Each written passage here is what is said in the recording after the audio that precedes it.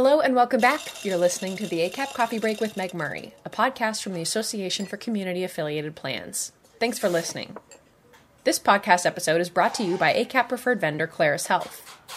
Today you'll hear from John Bacchus, the CEO of LA Care Health Plan. Here's Meg. So John, welcome to the ACAP Coffee Break podcast. We appreciate your being with us today.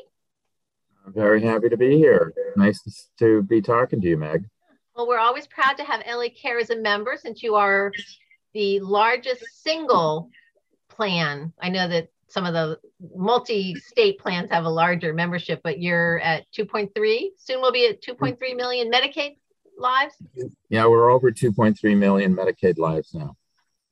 And that's then a little bit more in the individual market, a little bit more in Medicare. So, Right. So it's a big plan and an important plan. And you've been doing great work, especially on social determinants of health, which is one of the things that we wanted to talk to you about today. But I always like to start off these podcasts asking our CEOs, why healthcare? Why did you get into this? You could have chosen any field. What was it that, why did healthcare resonate for you?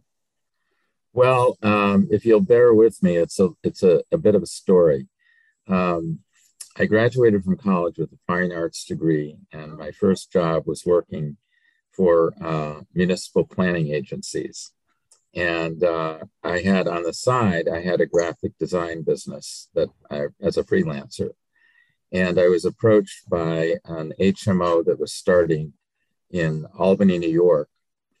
And they asked me if I'd design a logo. Now, I didn't know an HMO from HBO, but I designed a logo. They bought it. Then they said, oh, can you do our marketing material and this, that, and the next thing? So I had a gig running with them. And my daytime job was coming to an end. So I went to them and to the CEO, and I said, I'm going to have to cut this out because I've got to go find a real full-time job. And he said, well, why don't you come work for us? And I said, well, what would I do? And he said, well, you're a good talker, so you can go into sales. And that was my entry into healthcare. And 6 months in, I thought, my God, this is great. I really enjoy what we're doing here. And I felt it was more immediate than what I was doing in the municipal planning agencies, because those are projects where you don't see the end for decades sometimes. And this was like, we were making day-to-day decisions, and I really got into it. And I guess I really got into it because 12 years later, when that gentleman retired, he tapped me to replace him. And that was the beginning of a 45-year career in managed care. I'll know who to go to next time I need a logo. So that's great. Right. I didn't realize that was the background. That was it. And then how did you get to LA Care? And why did you go to LA Care? Because I know you were an East Coaster for a long time. Yeah, and this is my fifth stop in my career, third as a CEO. I was with Amerihealth Caritas in Philadelphia. I was the president of their Medicare division. And it was a very lovely place to be. I loved Philly and great group of people to work with. But I was approached by the prior CEO here who said, I'm retiring, you should throw your hat in the ring. And I think I said to the guy, well, wait a minute, you're retiring and you're younger than I am. Why would they even talk to me? And then 2 months later, a recruiter calls, and the recruiter was a guy I hired as a sales rep back in Albany in the 1980s. And he called me and said, I've got the LA Care CEO assignment, and it has your name written all over it. So he talked me into coming out for the interview. And when I got here and saw the opportunity, I said, I'd really like to do this. And so they made the offer and I took it. And the thing that appealed to me is that the plan had become kind of a big frog in a big pond. I mean, Los Angeles County is the largest county in the United States with 10 million people. And at the time I was interviewing, LA Care had about 1.7 million members. So that made every sixth person in the county a member of the health plan. And I thought, at that scale, they could be a catalyst for change, considering it was all focused at the time on Medicaid. So I that was what appealed to me, and that's what we've been working on since I got here 6.5 years ago, and now we're approaching 2.5 million members with those other lines of business you mentioned. So now every fourth person in the county is a member of the plan. And I do think we do have and are doing things that are catalysts for change and making meaningful transformations. Well, I remember in 2017, you were very vocal during the repeal and replace debate about the importance of Medicaid, and in your voice, it was a powerful voice in Washington. So we appreciate that, and also I know you talk often about how LA Care is the public option, that we have public options, many of whom are safety net health plans, and all the good work that plans can do. Yeah. Well, we are, for those of the people that are listening in. California has this unique setup that goes back to the 1990s, where when they were getting ready to move Medicaid into managed care, they were concerned commercial plans would be fickle about rates and come in and out. So since the counties were kicking in, they passed legislation that said the counties could create public entities that would operate as a health plan. And Los Angeles County took the bait, and they passed a ordinance that created LA Care. So that's how we got here. Now, of the public entities here in California, there are 16 of us. We're the only one participating in Covered California, the individual market exchange. And it's that setup that I have said to many people, well, that makes us the only functioning public option in the United States, because, Meg, I'm sure you can recall the original legislation for the Affordable Care Act that passed the House had a provision in it that said states would create public entities that would participate in the individual market to provide competition to the commercial plans. And that's exactly what we're doing. So we are a public entity. We compete with 5 commercial plans in the Los Angeles market. And because of our status, we have enjoyed many years the lowest price position, which has then influenced the competition to reduce their prices. So I think I'd like to say, hey, if you want to see a public option, come look at us. So here we are. And actually, that's similar to many of the other ACAP plans. We've done research showing that Medicaid plans in general, ACAP plans in particular, tend to have the lowest price in the marketplace and help drive it down. So the other thing that LA Care, as I mentioned before, is well known for is the work that you have done addressing social determinants of health, particularly housing. And I wonder if you could tell us a little bit about that. We all know about the homelessness issues in LA Care in LA, and what you all are doing to address it. Unfortunately, we have the distinction of having the most homeless people here in the county. The last census was over 66,000. And because of great work that was done on the ground back when the Affordable Care Act was passed, many of those homeless people are LA Care members. We calculate that at any moment, 40,000 of our members are homeless. So when the County of Los Angeles and State of California proposed a whole person care waiver program, one of the elements to be addressed, of course, was homelessness. And that whole person care program was targeted at people who are homeless and coming out of incarceration. So to help meet the local match, LA Care committed $20 million over 5 years with the idea that that would support a certain number of people. And what has happened is that 232 individuals or families have been housed in permanent supportive housing with that money. Now that's a drop in the bucket, but what we tried to illustrate is that by having that in our toolbox, when we had our homeless members who were being discharged from the hospital, rather than let them go back to the streets, we would do everything possible to move them into permanent supportive housing. So that led to us doing a pilot out of our own funds to pay for recuperative care, which provided a place for people to go after the hospital And that gave us 90 days to then find permanent supportive housing for them.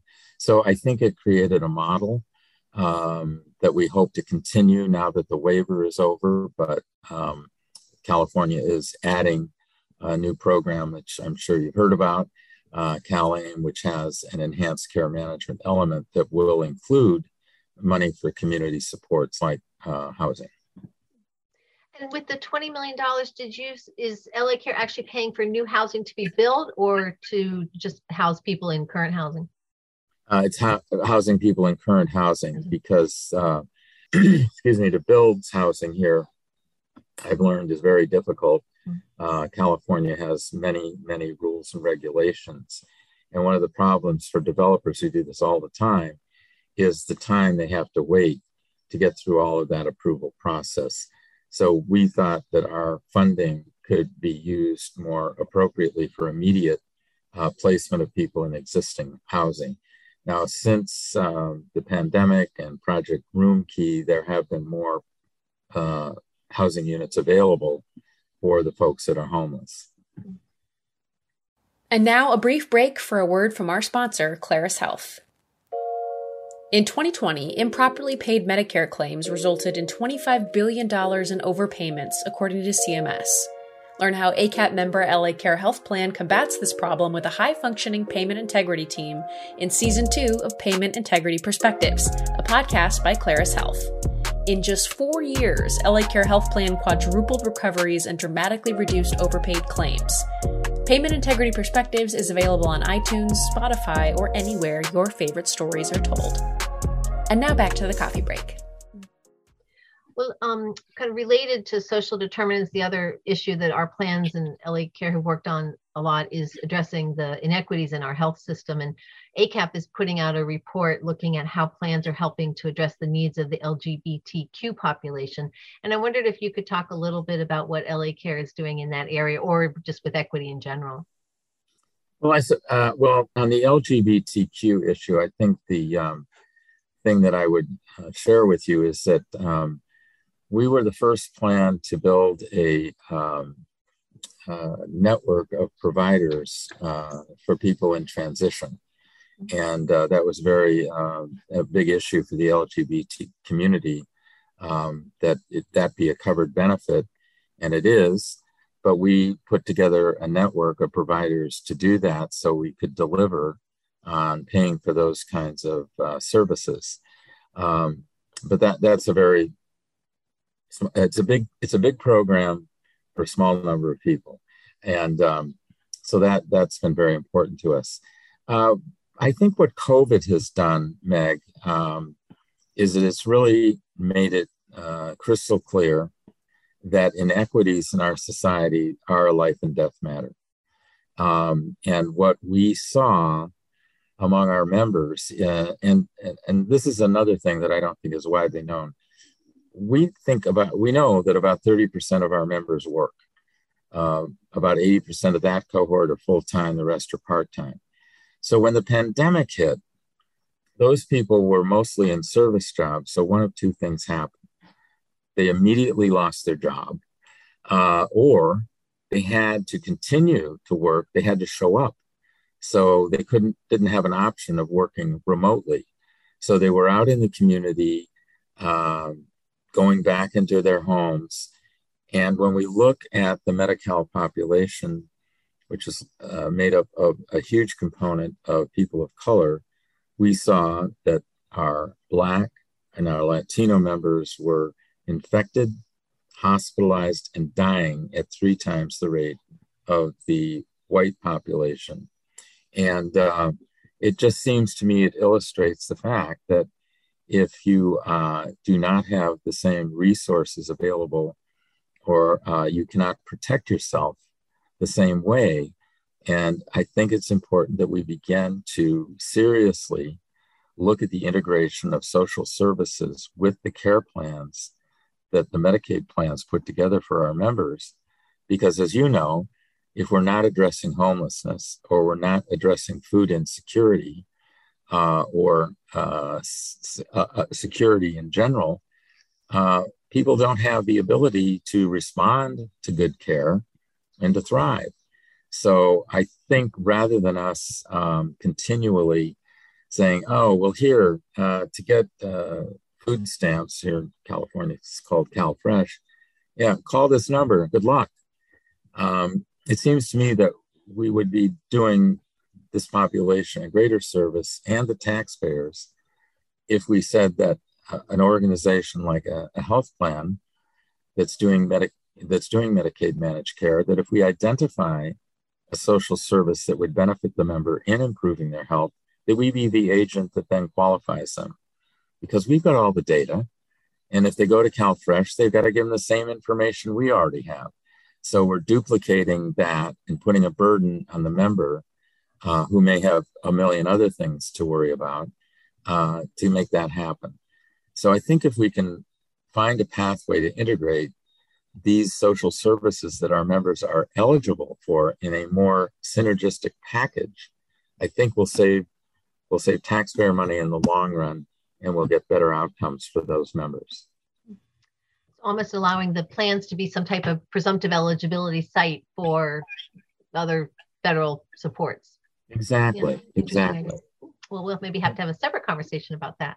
Well, we can. Yeah. The one that's just jumps out to me that is so obvious is medically tailored meals. I mean, we know that anytime we pay for medically tailored meals for a member, which up until January 1st, we had to pay for out of our own reserves. Now the state will begin to pay for that.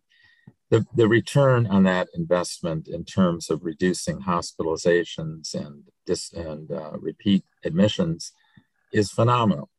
So there's no question that if we make those investments as part of a coordinated plan to benefit a particular beneficiary, we're going to see results. Well, as the CEO of a plan like LA Care, it must be a wonderful capstone to your career to be able to make these changes and to be involved in an area where there's so much attention because just the size of LA Care. And I wondered, when you think back to yourself when you were a graphic designer or a sales rep at Community Health Plan there in New York, what skills or characteristics do you think helped you in the most in making that journey from the beginning of your career to being where you are so that you can make these changes?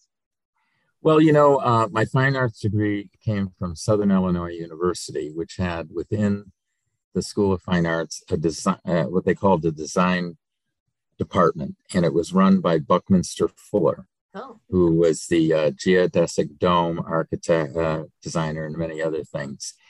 And the focus of that program, which I didn't realize while I was doing it, but it became apparent later, was about problem solving.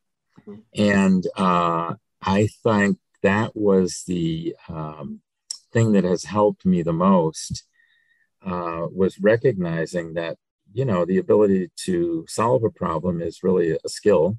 And I think the education I got there really helped me do that. Now, I didn't really get as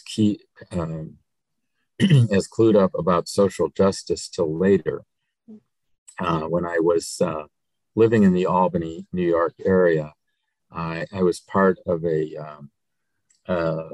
was on a board of a not-for-profit organization that was really aimed at eliminating poverty. And through that organization, I began to get the link between about what social justice really means. And so marrying that with this problem-solving kind of orientation, I think has served me well. And I also want to say, I hope this isn't the capstone, Meg. Okay. You're going to have another plan. I hope so too. So anyway, well, but I found that very helpful. Yeah, that's interesting. The mix of those two. I want to go back and think about that. And then the last question we always ask people on our podcast is, what book are you reading right now that you would recommend, either because it just takes you away from the stress of the job or because it is giving you learnings that you need on the job?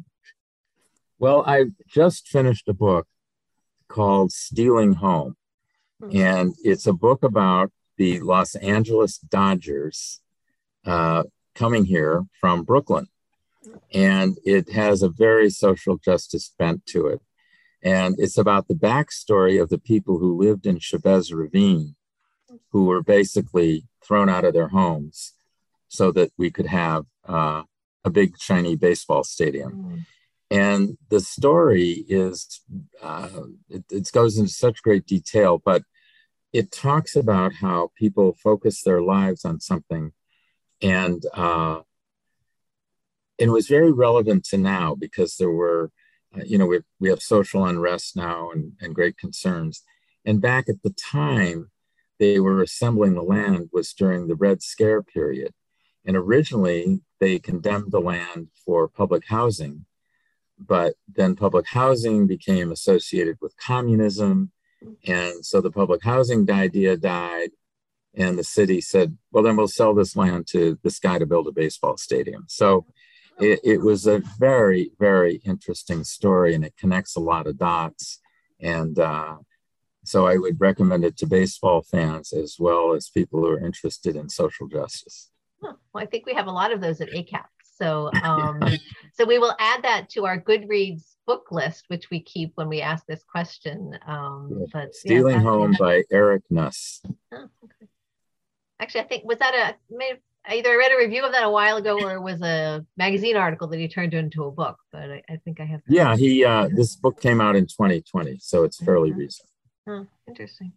Well, John, thank you for taking the time to talk to us about your travels and the really important work you're doing at LA Care. As I said, we're very proud to have you all as members. Well, we're proud to be a member of ACAP, as you know, Meg, and we applaud the good work you do on our behalf. Thanks for listening. You can find all book recommendations on our Goodreads bookshelf. You'll find the link in the description of this podcast. Don't miss an episode. You can find and subscribe to the ACAP Coffee Break wherever you get your podcasts. When you do, give us a shout on Twitter using the hashtag ACAP Coffee Break. We'll put you in a drawing for a Starbucks gift card. So the next time you tune in, your coffee's on us. This has been the ACAP Coffee Break, brought to you by Claris Health. Thanks for listening.